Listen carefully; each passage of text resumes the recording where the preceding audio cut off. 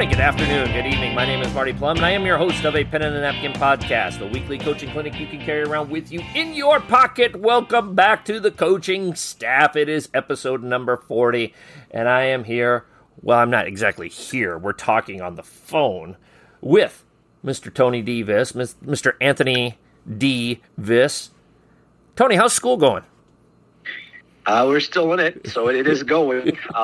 We are starting. It's our finals week, so yeah, we're getting there. I think we end on Friday with kids, and then we can come in on Monday till about 1 or 2, and then we will officially be summer. But we start practice.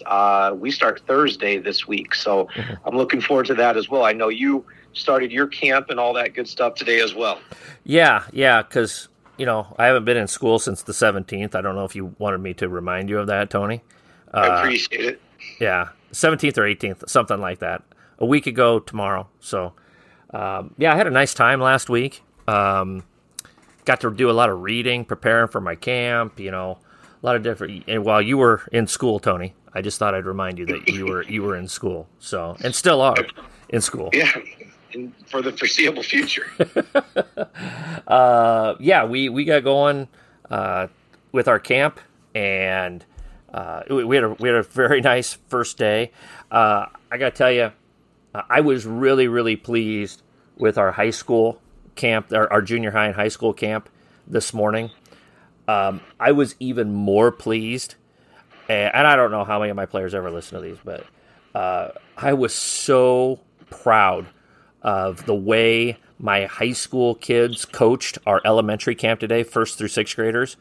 They were awesome. They were so good. We had 7 of my players in, and I texted them right after that saying, you guys really set the bar high for everybody else this week. So, and with that, Marty, I think that kids, in terms of those roles they fill for those young kids, I don't know if they ever really maybe understand the importance of it until, further down the road a little bit. But those are moments, winning big games are important, don't get me wrong. But those are moments where I think your pride in them maybe even more so once they kind of embrace that and become those role models that those young kids can look up to, both on and off the court.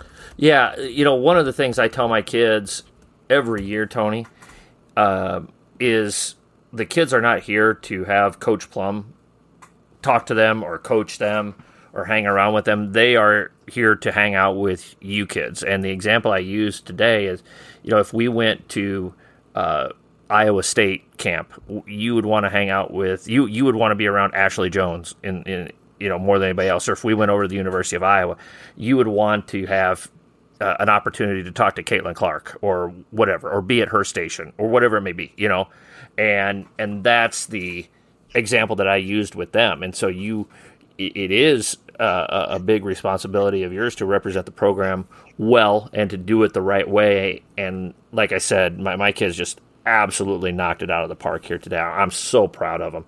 They did a terrific job. And we've kind of got a revolving door of kids throughout the next couple of days to help out. So I know the other kids will do a great job, and I'm just really proud of my players.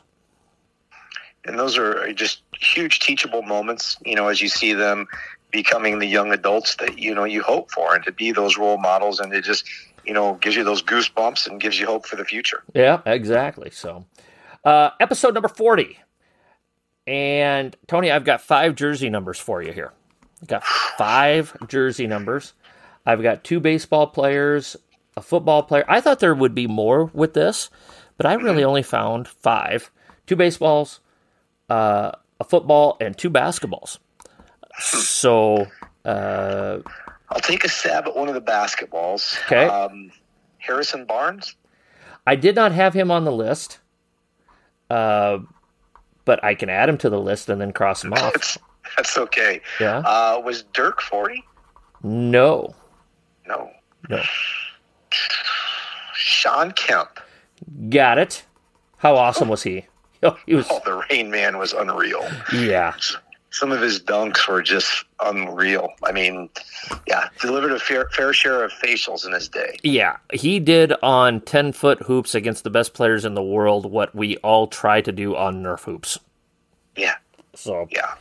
The other basketball player is quite the opposite of Sean Kemp in his style of play.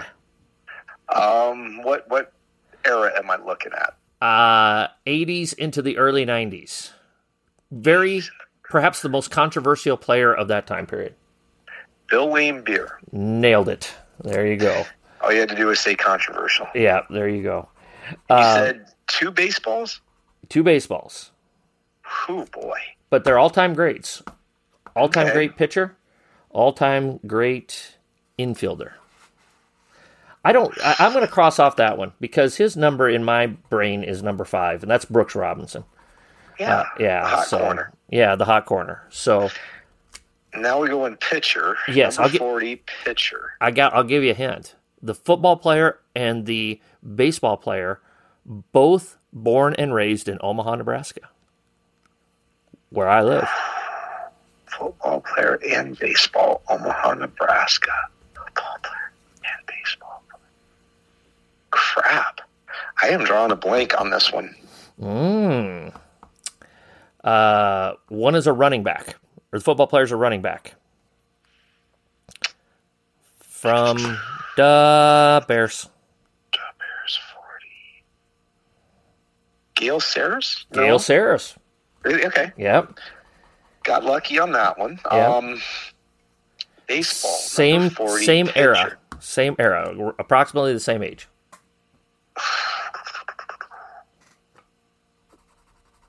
Shoot. What team? It'll give it away.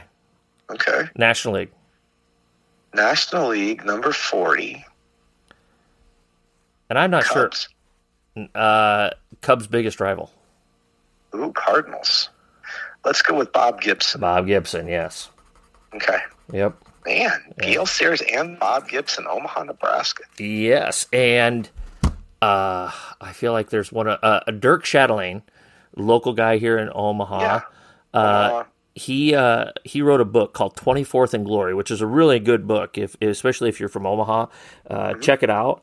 It was Gale Sayers, Bob Gibson, and Bob Boozer, who played on the 1960 Olympic team, and they're both roughly the same age from the Omaha area. And he wrote kind of about how these kids all grew up in the same neighborhood. Obviously, it's the 50s and the 60s with the civil rights issues and things like that. And Dirk did a nice job with that book. And I think Gale Sayers had a brother as well that was a really, really good athlete. So, if you get a chance, check it out. It's a really, really good book. Okay. So episode 40, coaching against a rival coach, somebody that you consider a rival, whether it's a personal rival or a program rival, somebody that you want to step into their place or knock them off, or people around your school say, we are not losing to blank this year or ever. We never want to lose to blank, is kind of our topic here this week. And sometimes, Tony, that you know just as well as I do, sometimes we can not react well to those situations. Yeah, anytime you get emotion put in there and things mean a little bit more, it can make or break your season. Yeah, sometimes it can get to where you may not behave how you would write it up. So I got about 5 things written down here, Tony, and Lord knows I've been in situations, and we'll probably touch on it here. As we go through it, we'll just see where the wind takes us here. But I'm going to let you take the lead here this week. This was kind of your idea. I like the idea, so I'm going to kind of let you do the Ricky Henderson here and lead off. All righty, I'm going to get a single, and then I'm going to steal second and steal third. All right, here we go. So when you take a look at this one's always kind of interesting. When you get into like conference rival with your coaches, and fortunately. Throughout the years, as far as my coaching career and stuff has gone, I've gotten along with the vast majority of guys and gals that I've gone against in coaching. But every once in a while, you run across those who you maybe don't get along with. And those are always kind of an interesting thing to navigate a little bit because, things can happen during the heat of the moment. That maybe you wish you could take back and do again. And I've had some of those incidences in my career. Yeah. but it's just one of those things where how do you navigate that? And one of the things I was kind of thinking about with this one was, you get through the regular season, your conference race and stuff like that. You go into the postseason, and sometimes the different athletic associations, unions, whatever you want to call them, when they put out the postseason pairings and stuff, you sometimes are not with that rival. And what if coaches come calling to you about, hey, would you be willing to share film on them?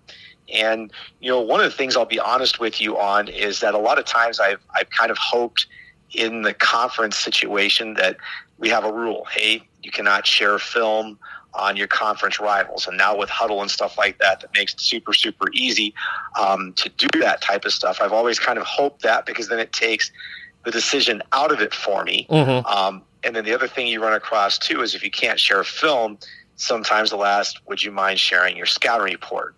And, I think some of that determines a few things as far as that decision goes. One, is it a rival that there's a healthy respect on, that you want to kind of, knock them off their perch, knock them out of the conference championship position or whatever the case may be, and just somebody that you frankly don't get along well with. And, and if it's a situation where it's somebody you don't get along well with, I'll be 100% honest. I will share the film unless we have a conference rule. Yeah. And I will also share the scouting report as well. Yeah. And so those are some kind of the way I was envisioning this going a little bit. I don't know if that was the way you were kind of seeing things going, or if we were going to take maybe a little bit different view. No, I think I think you've hit the nail on the head. I think we all have those personal. We're all human, and we all have those personal decisions that we have to make.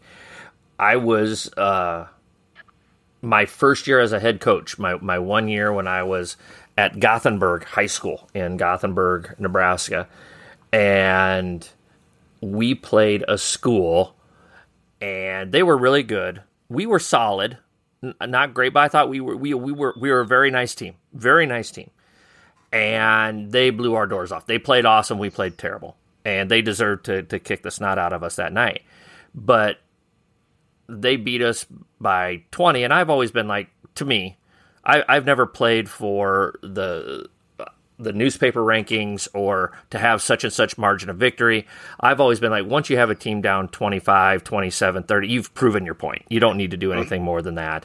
I'm going to play my other kids. There's going to come a time where those kids aren't going to play very much. I want to get them minutes when I can. And to me, there's no difference between beating somebody by 25 and beating them by 40, if you're in that situation.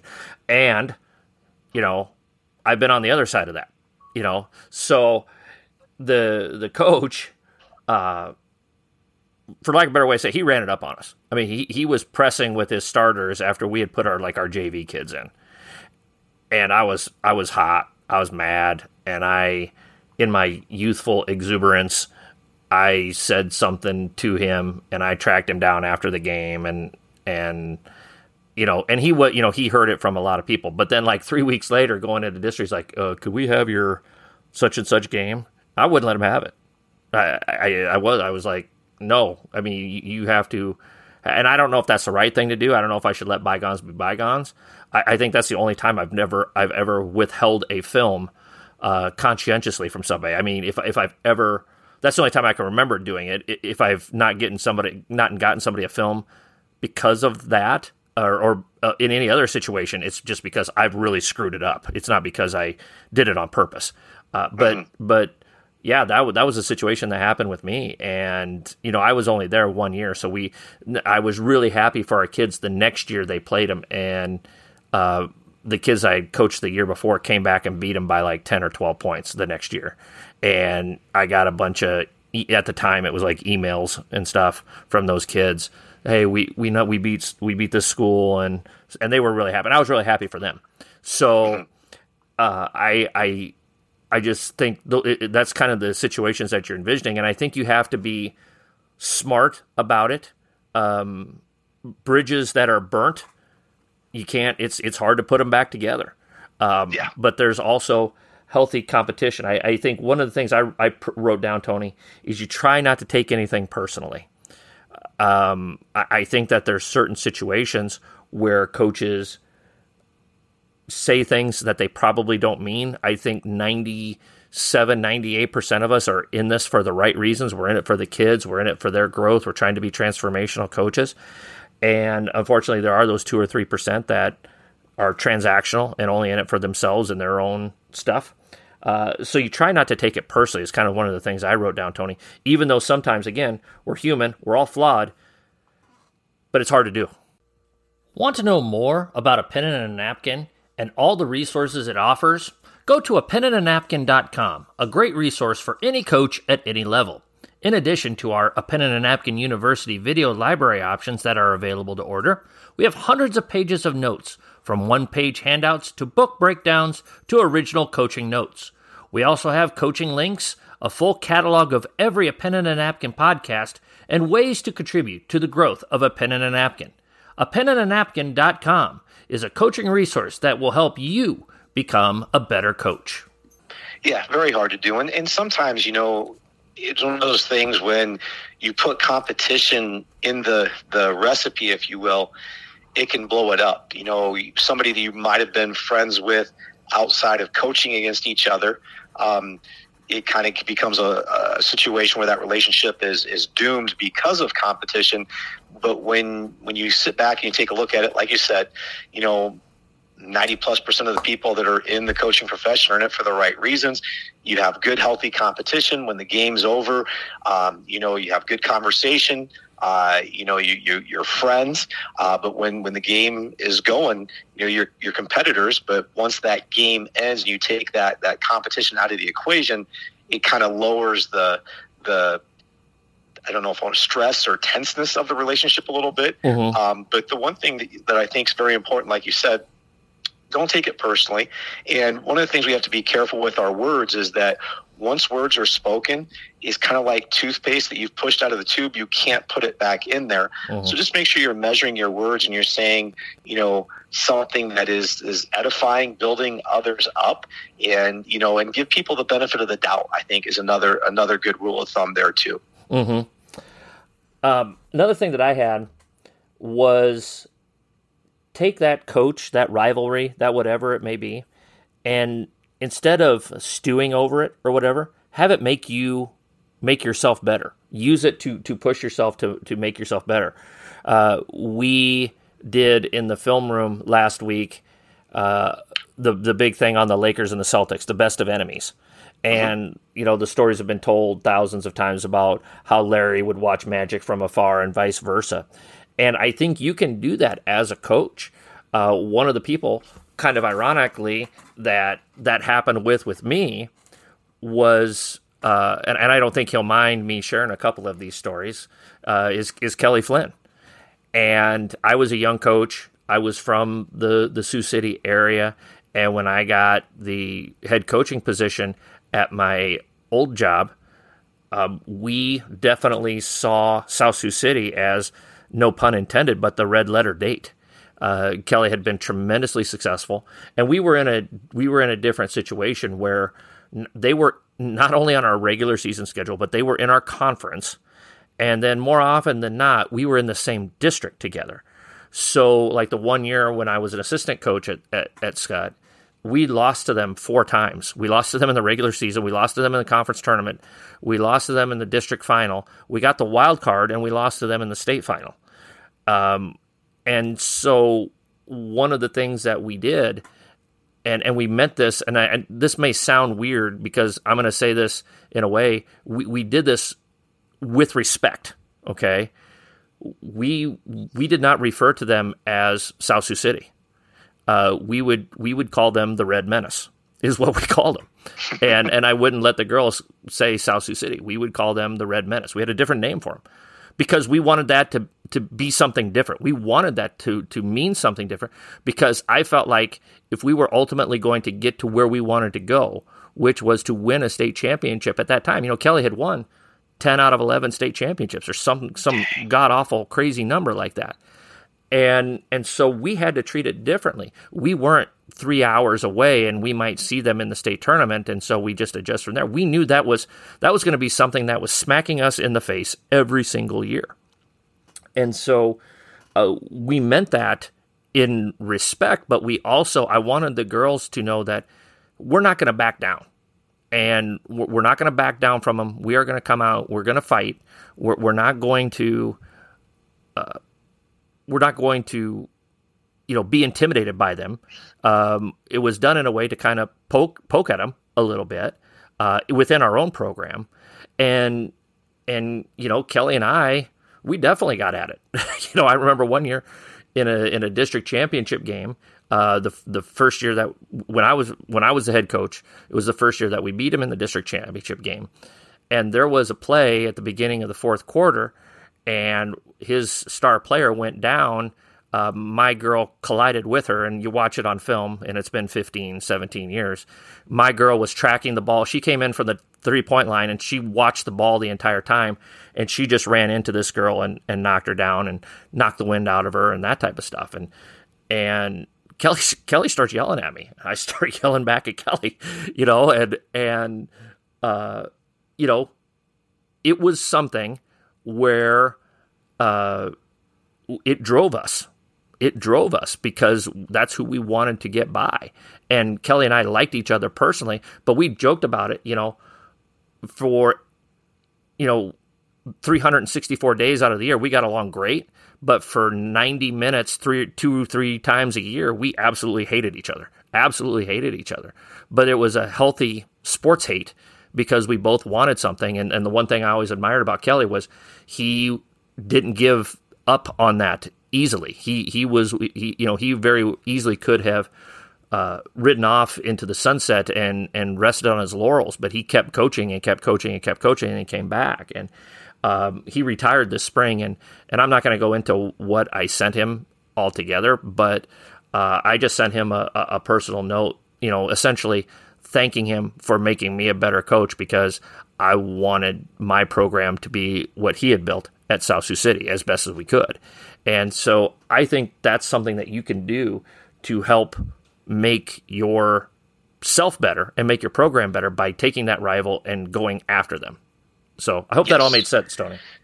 No, that's just a great one because, healthy competition can make both sides better. And, you hope that you bring out the best in one another. You brought up the Lakers and Celtics. I mean, we could sit here and talk about the Yankees and the Red Sox and Alabama, Auburn, Michigan, Ohio State, those great rivalries. I mean, those are games that are circled on the calendar and mean so much more. And, you've got to, against those elite programs, against those elite coaches, you have to be at your best, and you can't be where you were a year ago or 2 years ago or 5 years ago. You have to keep moving forward as far as things go. And so I think that's a great word of advice is that, to make sure that you have that, you circle it. That's the level that you want to get to, that you want to try to attain.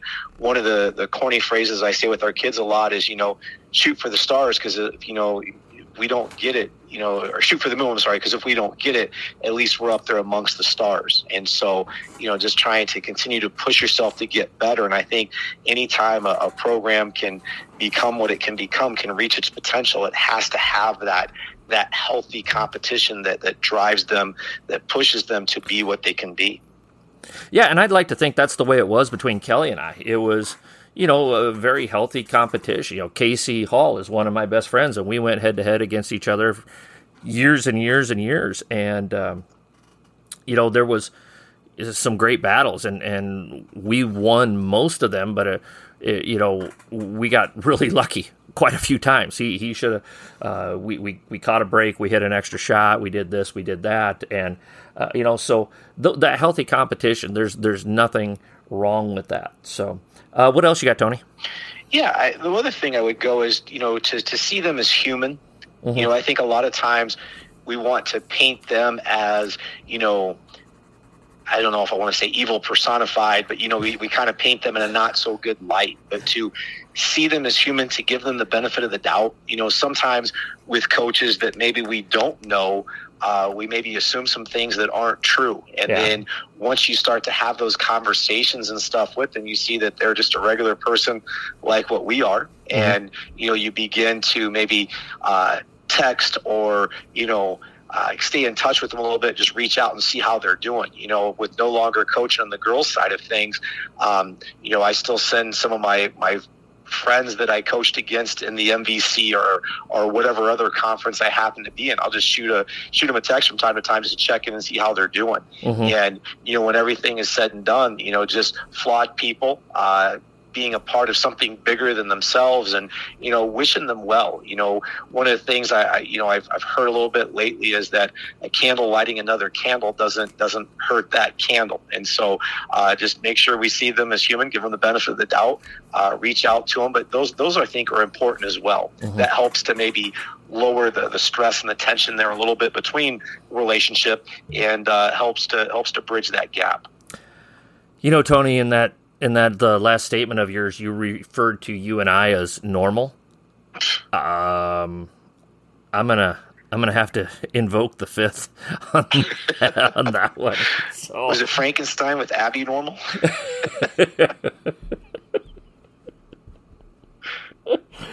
I wouldn't call another coach that you coach against like Voldemort or Darth Vader or anything like that, but no, I think you're right. I think when there's absence of communication, negativity is what naturally sets in. And if you don't have a relationship with somebody, you can sit there and complain about not having a relationship, but if you don't try to work on that relationship, then that's on you. You can't complain about the relationship if you're not working on it. So I think that's a big part of that as well. So I got one of the things that when you get into those rivalry games, when you get into those things with those rivalry coaches, stay focused on the task at hand. Stay focused on the task at hand. Your job is to coach your team, and you can't get caught up in the emotion of what may or may not happening on the other sideline and have it screw up what you're doing with your team on your sideline. You cannot control what is going on the other side of the court or the field, whoever is listening to this. So we tell our kids all the time, control what we can control. Well, I can control what our team can do. I can't control what Coach Smith or Coach Johnson's doing on the other sideline. So focus on the task at hand. Don't worry about them. Worry about you. Worry about what you can control, and don't let your emotions get to the point where you're allowing, whether it's perception or reality, what's happening with the other coach cloud your judgment to do what's best for your team. Yeah, because a lot of times, when you go against those rival coaches, if they're getting on the referees, I think at times, it makes you feel like, well, I've got to get on the referee. They're doing that same thing. And then the next thing you know, you're more worried about one-upping them and what you're saying to the officials, and you've lost track of what you can control, if you will, and that's coaching your team and doing the best job you can do there because you're worried about one-upmanship and, whatever the case might be in that heated moment. And that's just something that if you go down that path, you lose who you are. Mm-hmm. Absolutely. 1,000% agree with you there, buddy. So I have one more thing left. What do you got, Tony? I've got one more too. Mine was kind of the same vein as what you were talking about. Mine was more like not necessarily getting wrapped up on Coach Smith's doing, but like what their crowd is saying or what maybe was said on social media or different things that go along those lines. Is that, hey, you can't control that stuff. You can control your attitude, you can control your effort and stuff like that, and just really making sure that the message that you're sending to your team is to focus on the task at hand. You can't control what somebody said about you on the message board. You can't control upon what they, if you shot an air ball and every time you touch it after that, their crowd's chanting air ball or whatever the case may be. If you get preoccupied with the past, it is going to lead to you having failure in the present. And so you've got to be able to hone in, to lock in, if you will, on the task at hand. That was my last one. And I think that's a great point. Kind of like you said, stay in the moment, locked in. I'm going to take that a step further, Tony. And my last bullet point for this week's discussion is don't let one game affect the next game. You get a big win, that game's over with. That's done. And so you have to move on from it. If you lose, you can't have a wake for that game for a week, 2 weeks, whatever it may be. You can't put so much emotion into one game that if you win it, you lose focus on what's going to happen the next game or two, and you also can't put yourself in a situation where if you don't win, that you've lost the next game or two because you're feeling bad about that last one. It's you have to have that steadiness, and that's something that you have to build up to. And I talked about Kelly and South Sioux City. We really tried to, when we kind of started breaking through a little bit against them. And it was a combination of a couple things. They were not as good, and we got better. Okay? I mean, there's certain things that happen. But I remember when we beat them in the regular season one time, and we smoked them pretty bad. I mean, we were up about 30, which never happened. We were really good. We were really good that year, and we played awesome that day. That was probably one of our top 2 or 3 games of the year. So it happened, and one of the things that I did when we were up 27, 28, 29 with 4 or 5 minutes left, I called a 30-second timeout, and I said, we didn't talk about anything X's and O's wise. I said, girls, the game is over. Starters, I'm going to take you out here in about 30 seconds. The next dead ball or two, I'm going to take you out. Do not gloat. Do not make a big deal out of this. This is what we were supposed to do. You're going to come off the bench, and we're going to handle it like professionals. We'll celebrate in the locker room. But for everybody here, we're going to act like this is what was supposed to happen. And you other kids, when you get into the game, you're going to play hard. We're going to play consistent. We're not going to press. We're not going to run it up. We're not going to do this. And that's the way that we chose to handle it. And I think that if you're in that situation, I think that's, again, I'm a little bit biased, but I think that's a good way to handle that when you do get that big win over a rival, and especially if you have a chance to be in control like we were that particular night. And then we came back 2 days later and we won the conference championship because I think we stayed focused instead of just dwelling on how awesome this win was against this great program. No, we still had more to do. That's where we immediately shifted focus. It kind of harkens into what's happened here the last 48 or about 72 hours now, Tony. What happened with the Miami Heat, where they lost this heartbreaking Game 6. And the first thing that Spoelstra comes out, he says, we're looking forward to the competition at Game 7. We're all right. We're ready to go. We got one game. We're great with our backs against the wall. Masterclass in handling a tough situation. And the crazy thing, I mean, you had guys in Miami, thinking of LeBron specifically, that wanted to run Spoelstra. They wanted to get rid of him. Yeah. And you could make an argument right now he's the best coach in the NBA. And part of that goes back to what you were talking about, how he handled getting the gut punch with the 10th of a second left in Game 6, and then they go and they handle the Celtics on their home floor. Mm-hmm. Absolutely. So great job by the Heat, and we'll get into that here in just a little bit here. So anything else on our major topic of the day, Tony? I liked what you said in terms of the timeout and how to handle it. I kind of look at it as people, when they score a touchdown, do they flip the ball to the official, go to the sideline, act like they've been there before, or do they do some wild celebration that you just kind of sit back and scratch your head on? And so I like that analogy that you gave there with that one as well. But no, I think that was really good advice to your team there, the fact that, hey, and one of the things that's always a challenge when you have a big win, depending upon where you're at in the regular season, like, hey, let's don't have this be the highest of our highs this year. Let's handle this well, and let's make sure we've got some bigger fish to fry. Mm-hmm. Definitely agreed there. Sorry, we had a little technical malfunction there, Tony. So I just didn't know if Europe had tried to kick your door in or something. No, it's been kind of a chaotic recording process here today. So we've been trying to figure a lot of things out. But coaches, do you want to look good? Pfft, stupid question. Of course you want to look good. We all want to look good. You know what's the best way to look good? Buying yourself some Pen and a Napkin merchandise. We've got some really, really good-looking stuff here. We've got T-shirts and sweatshirts, and you are not going to regret picking that up. T-shirts are $22 a piece. Sweatshirts are $30 a piece. If I need to mail it to you, it's just $5 shipping and handling to get this good-looking stuff out to you. Coaches, I appreciate all that you've done for me over the last 3 years or so with a pen and a napkin. I hope I've been able to help you out.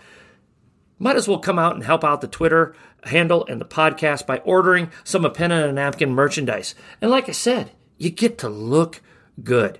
If you're interested in ordering, you can DM me on Twitter at a pen and a napkin, send me a direct message, or you can email me a pen and a napkin at gmail.com, and I'll get you those ordering details so that you can order some a pen and a napkin merchandise. You know, Tony, there's some things that you don't have to figure out. You know what one of them is?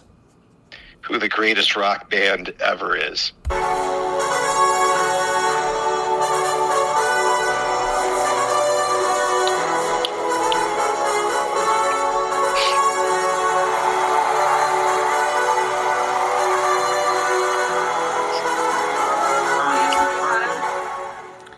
Only because I don't have copyright status with Molly Hatchet. We go with Europe. We go with Europe. I don't know why we can't get the legal things to come together with Molly, but it is what it is. I tell you what, as soon as those guys in the Marshall Tucker band lawyered up, I knew I was in trouble. Those Marshall Tuckers. All right.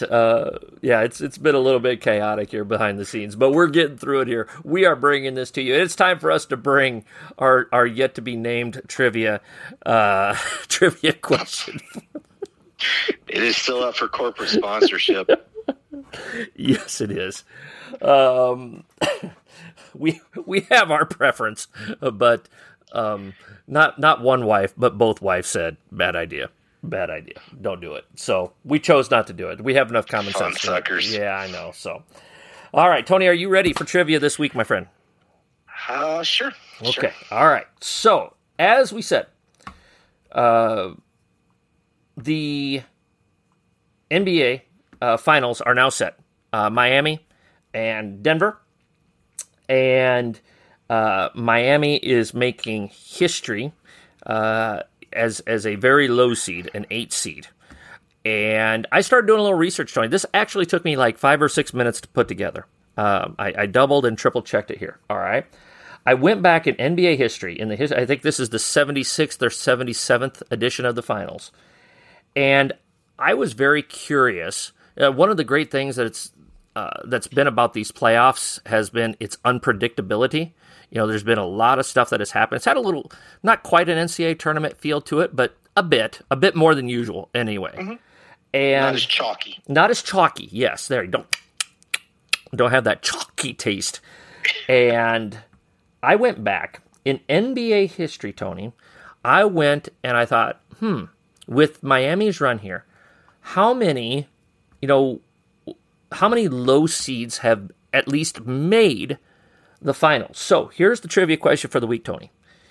How many seeds that were seeded 4th or lower have made the NBA finals since its inception? I can't remember, 1946, 1947-ish, somewhere around there. This is a good one. There's no way in the world. Well, you got 3 guesses. You got 3 guesses. 3 guesses. All right. I'm going to start low. Let's go with 15. That is too high. Too high? Too high. Let's go with 10. You are the master. I am simply the servant. Wow. I pulled that one out of my rear end. Yeah. I hope it didn't hurt.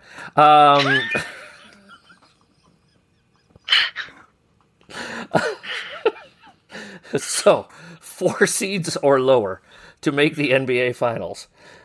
We've had 1, 2, 3, 4, 5. We've had 5 4 seeds. The Boston Celtics in 1969. Okay. The Seattle Supersonics in 1978. Was that Jack Sikma? That was Jack Sikma and the beautiful permafro going on there. So, the Cleveland Cavaliers in 2018. Okay. the Boston Celtics in 2010, and the Dallas Mavericks in 2006. Those are the four seeds to make the NBA Finals. The only 5 seed to ever make the NBA Finals are your Miami Heat in the bubble in 2020. There has been 2 6 seeds that have made the finals. Both of them the same franchise, the Houston Rockets. In 1981. Never underestimate the heart of a champion. You betcha. 1981 and 1995. The Rockets made the finals as a 6 seed. And that 95 team is the lowest seed ever to win an NBA championship as a 6 seed. And then, of course, 2 8 seeds. The Knicks in the 99 lockout season. And then last night with the Heat here in 2023. Interesting. Yeah. So I was surprised. I thought there would be more, especially like in the early part of the NBA, that there might be more of that. But unless you're a 3 seed or above, that's kind of where the line is drawn. So on average, but things can change. So times are changing. Yeah. So the finals Here's are set. My question for you. Okay. I'm going Nuggets. Are you going over, under 4.5 games? Over. For the Nuggets to win it. You're going over. Over. Yeah. Yeah. I think the Nuggets are going to win it. Heat taken 1 or 2?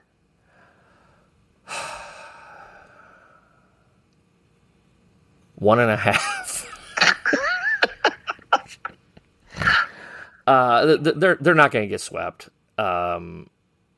And again, just like last night, the Celtics have all the momentum in the world, and Tatum rolls his ankle on the very first play of the game, and it kind of, I don't know if the Celtics shoot better or shoot worse. I mean, they can't shoot worse, but Jokic turns his ankle or does something. I mean, that changes everything, And so, but I think the Nuggets are the better team. I put out something on Twitter. Looks like the Nuggets are going to win. About 85% of the folks voted for the Nuggets. So I think that they're going to win. I'm going to call it a gentleman's sweep, just because Game 5 will be in Denver. Because they're doing. If it was still the 2-3-2, I'd say Nuggets in 6. I'm going to say Nuggets in 5. I just think they've got a really tough matchup with Jokic. I think. Now, I would be surprised, Tony, but I am not going to be stunned if the Nuggets drop Game 1. In that, they haven't played in 9 days. And rest versus rest. Yes, and sometimes, especially when you're dealing with fellas that since September or October are used to playing a game every other day, and to get this massive 9-day layoff, sometimes that can be too much. And I could see Miami just kind of rolling in there and going, hey, we're just kind of rolling. We're going to kind of do our thing. And they go from there. But I think in the long term, I just think Jokic is going to be too much. I think Jamal Murray is really good. I've said it before. The Nuggets have been the most consistent team. They know who their 7 or 8 guys are. Now, I think Spoelstra is so good. And I mean, he showed it again last night. Nothing against Joe Mazzulla, but and again, Joe Mazzulla is not making any shots. Just like you and I, Tony, coaches get way too much blame when shots don't go in or things like that. But Spoelstra was just a step ahead, and he just got his team going, and so I'm going to say Nuggets in 5. That's my prediction. I would go with that. I could see. I just think that the Heat are going to be on fumes as they go into Denver. It'll be a close first game. I think the Nuggets pull it out in the end. I see the Nuggets winning fairly comfortably Game 2. I think Miami gets the first one in Miami, and then Denver gets Game 4 and then finishes them off in 5. Mm-hmm. But it wouldn't shock me if it was a sweep. But Miami is a very, very proud franchise. Obviously, they got a great culture. if they're going to get Hero back at some point. I don't know if that helps or hurts because of the chemistry thing. I think Tyler will definitely be coming in off the bench. You can't play him as a starter. Yeah. I see Caleb Martin is just blossoming. I think he had the most points of an undrafted player in a conference finals in history. Mm-hmm. As far as things go there. And then Duncan Robinson's playing well. I think Jokic is a tough matchup. Jamal Murray's a tough matchup. Yeah. I just think Denver, their identity, and like you said, they've been playing well, but sometimes the only thing I could see is the whole rust thing. And there's going to be some rust.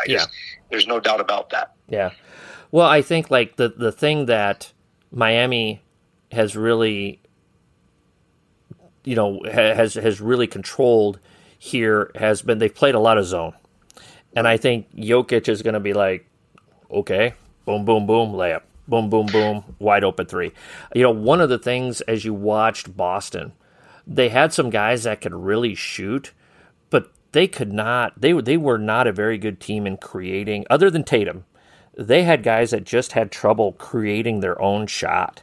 Jaylen Brown just struggles to handle the ball and create. And again, Jaylen Brown's a billion times better basketball player than I ever was, and I'm not saying that he's not terrific because he is a great player. But that's one thing that he just has struggled with as an NBA player. And Marcus Smart is not a creative offensive player, and so when they got away from that defensive identity, that defense first identity, and then creating easy baskets off of your defense for your offense, and then they kind of just read into the math a little bit too much. I think sometimes analytics can be very, very useful. I think in the Celtics line of things, I think it became harmful, and the stat was pretty apparent. When they shot 40%, they were going to win. When they didn't shoot 40%, they were going to, at best, be 500. And it happens sometimes, Tony. It's just like in baseball. Sometimes your bats go silent at the wrong time of the year, and their shooting just went blank, and Miami kept making plays. Miami, Bam got going. Like you said, Caleb Martin was magnificent throughout that whole series. Lowry played well. Gabe Vincent played well. Those pieces just fit together better. And Miami knew what their identity was, and Boston kind of fell away from their identity. And I think that's the reason why Miami's still playing. And Joe was put in a tough spot. Absolutely. Anytime you become coach less than a week before the season begins, obviously they had lost the top assistant who had taken the Utah job. But, I give you some thoughts with Joe that were concerning. Number one, the zone offense was bad. Yeah. I mean, you can't set high ball screens. That's not a zone offense. It might be a look here and there, but it can't be your go-to. And then on top of that, you brought up the whole lack of identity on the defensive end. Udoka, very much, they were really, really elite on the defensive end, and they slipped tremendously with Joe.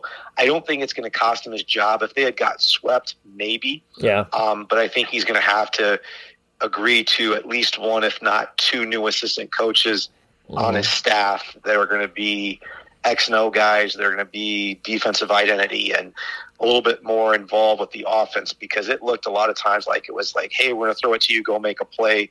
And that's just not how Boston's designed. And they shot a lot of threes and unfortunately shot themselves out of games at times. Yeah, here's what I put on Twitter last night after the game. Downfall of the Celtics, if you ask me. Great shooters, but not creators other than Tatum. Got away from defensive first identity. Coaching staff decimated by attrition. And yeah, I think all three of those things are true. And then the fourth thing, Miami Heat, comfortable with their identity, playing zone, role players stepping up, playing through Butler. And the other thing, too, to keep in mind, and I think you kind of alluded to this a little bit earlier with Denver is the best zone offensive team from a point per possession standpoint. So if Miami tries to go to zone, they're not going to look like they don't have a clue, and I think they'll make them pay for it. Mm-hmm. Yeah, I think you're right. So I think it's a tough matchup for Miami, but hey, it's best of seven, and all that other stuff that has happened. You can kind of throw out the door, you can throw out the window, and You could throw out of any other place that you would like to throw it out of. Hog house, hen house, outhouse. There's my best Tommy Lee Jones right there. So there you go. If you know that reference, I admire you. You are fit for a pen and a napkin. So we'll see where it takes us. So anything else this week, Tony? No, I think we touched on some good things there. Gave a lot of things to think about in terms of how to treat those rivals and how to conduct yourself in preparation for those showdowns. All right, buddy. I agree. Great job as always. Episode number 40, coaching against rival coaches. Great job by Tony. It was really good stuff that we shared here. Hopefully you enjoyed what we went through.